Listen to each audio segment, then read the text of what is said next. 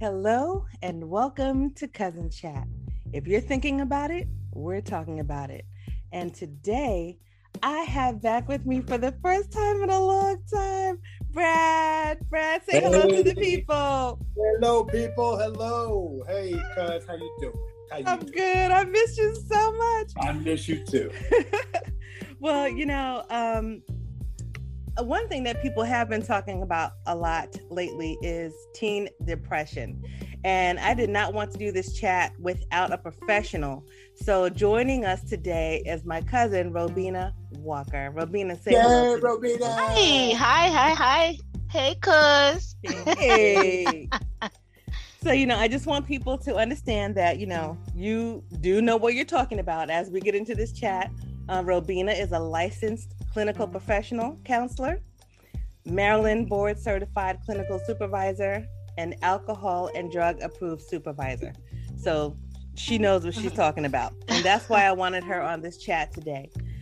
Well, as an educator, this past year has been one like we have never seen before when it comes to our students and the things that they've had to deal with, because while we as adults have been dealing with the pandemic and teachers possibly and parents, teaching from home, our young people have been dealing with it as well.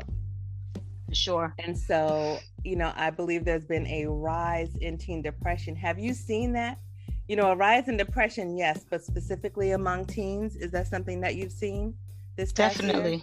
Yeah, definitely. I wanted to say that what we're finding is that teens that already kind of were at risk for depression definitely suffered more than teens that weren't at risk. But even teens that weren't at risk had some issues. They definitely did. We saw a rise also in drug use as well. Yeah. Yeah, I just saw you were mentioning the drug usage. There was just as I was leaving this morning, on the news, there was a mention about the increase in opioid abuse. Yes. And primarily with young adults, and we're talking, teenagers too. So I was just, I figured that, as well as the depression and all of that, I figured those numbers were going to also rise as a result. Yes, definitely. And what we try to do is educate the young people. The program that I supervise, it's sort of like an after-school program format.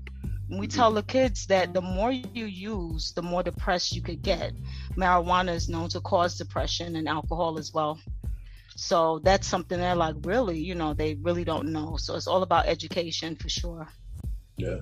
Yeah, and one thing I've noticed, even some of the students that I have that normally perform well are just not performing at all. And I'm not saying that that's definitely depression, but it is definitely a change in behavior, something that we're not used to. And then even on the flip side of that, there are some that were not doing well in the building that have been doing just fine, actually been soaring. But for the ones that have been having difficulty with this whole process of being home and learning remotely, and sometimes having responsibilities put upon them that they were not necessarily ready for, like say parents had to go back to work, and so now they have to log on for themselves, take care of younger siblings, it's just a lot. And for those who are just having trouble getting out of bed, like those are the ones that I'm really thinking about, because I know teens don't express themselves a lot and they don't say what's going on with them. So like as a parent, what are some signs that they can look for? Or even teachers, like people who work with teens, what are some signs that you could look for that might indicate, what this teen might be a little depressed?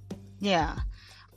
Definitely what you said, if you see a change in behavior, if they talk less, if you know this teen, if you've known them for a while and you know that this teen is outgoing and they speak and they participate, and you notice that they're not doing that any longer, or you notice that they are very disorganized or they can't concentrate. Sometimes they can't concentrate on regular work when they usually did.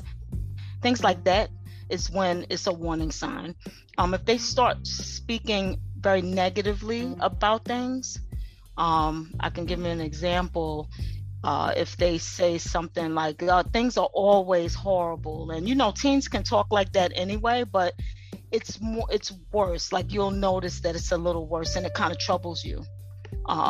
Definitely, that is a sign to look for. Yeah, I teach psychology, and so these are, I'm mostly dealing with upperclassmen, 11th and 12th graders, and given the current situation,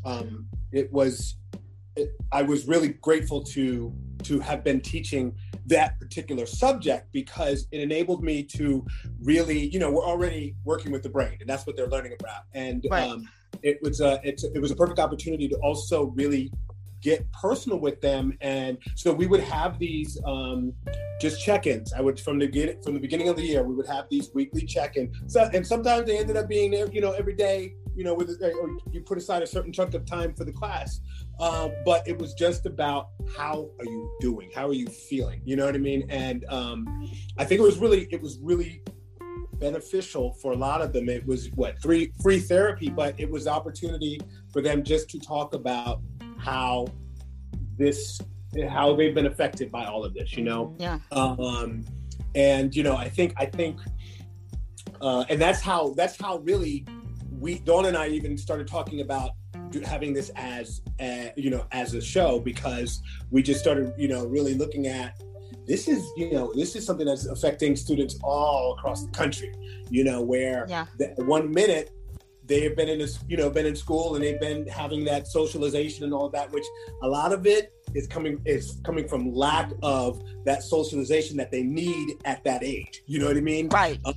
And it basically went from, being with their friends to, you cannot get near, you know what I mean? And so that's really, it can definitely have some kind of psychological damage, on top of if they're also taking on additional responsibilities at home, right? Yeah. And a lot of times kids go to school, and school is actually, it's a place where they can get away from whatever the crap is that they're dealing with at home, For sure. And so they can never get away from it, you know what I mean? And so that also can contribute to, just how they're feeling. And the isolation can really cause depression as well.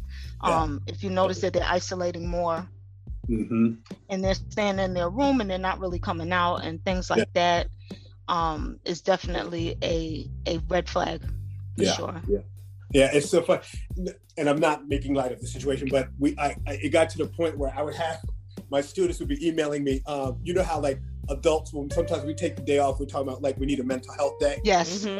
I got them into where they would email me, Mr. Bazant, I might not be here, tomorrow. I need to, I need a mental health day. I'm like, you do what you need to do.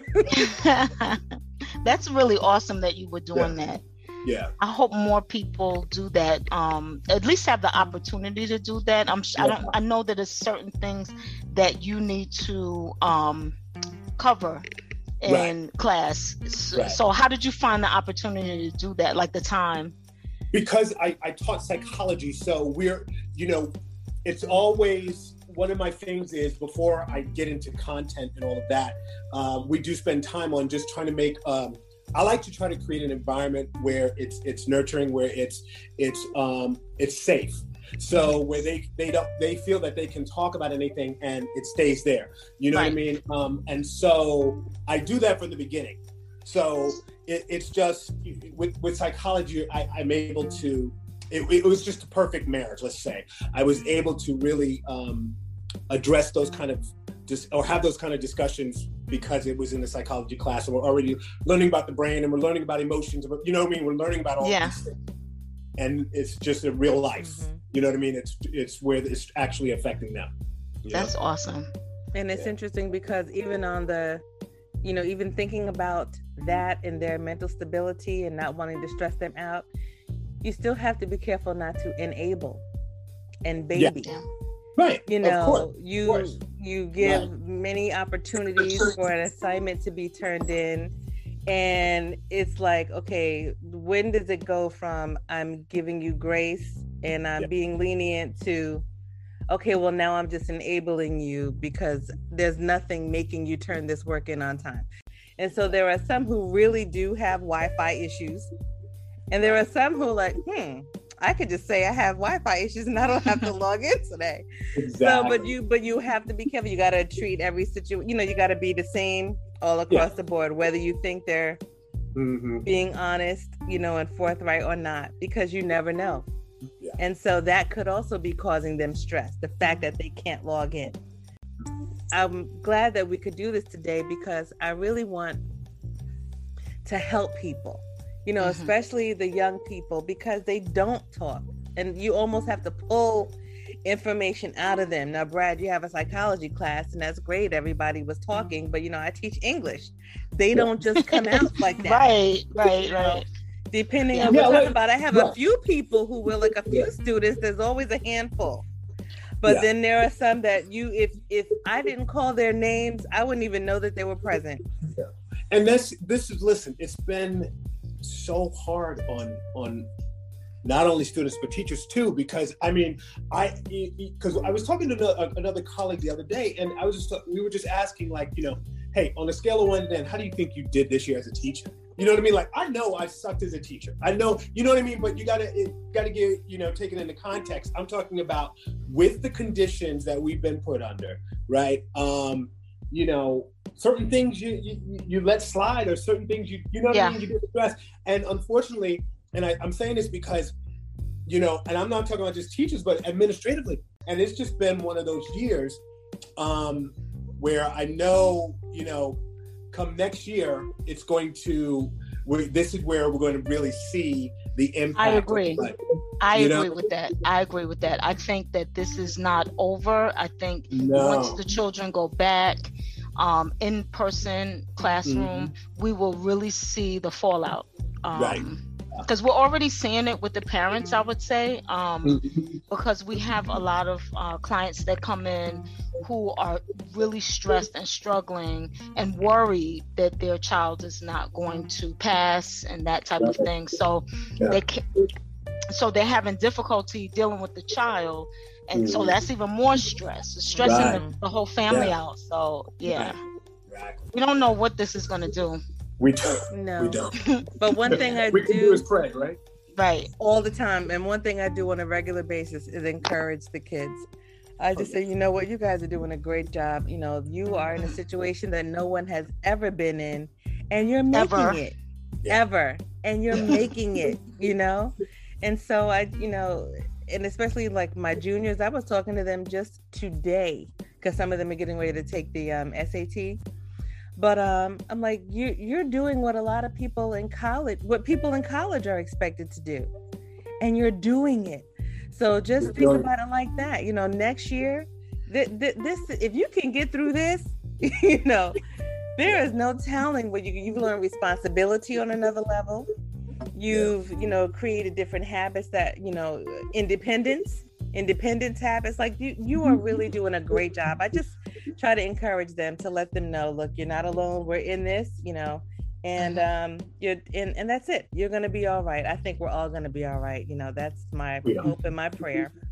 And so if you're still hanging with us today, thank you so much for hanging with us. If you'd like to follow us on social media, you can find us on Facebook, Instagram, and Twitter. And if you want to listen to our episodes, they can be found on Apple Podcasts, Spotify, and cousinchat.com. That's CUZNCHAT.com, and all of the other podcast streaming platforms. So one thing we always like to do is we like to leave the people with something. And today, the takeaway from me, I would just say, if you have any teens or young adults in your life, do a check-in from time to time. Ask them how they're feeling. They may give you that teens, or that teen silence, but at least they'll know somebody is checking on them. And if you notice extreme changes in behavior, don't let that slide without addressing it. Do either of you have anything to add to the takeaway?